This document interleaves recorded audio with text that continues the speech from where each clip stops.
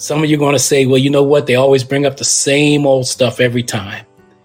Why are they doing that? You want to be curious. Why are they doing that? Is it because they don't feel like they've been heard? Yeah, amen, brother. I think people only bring the same old stuff up over again and again because they feel like they haven't been heard. That's the answer staring us right in the face, right? Yeah. And because as family members, we get less willing to listen to it.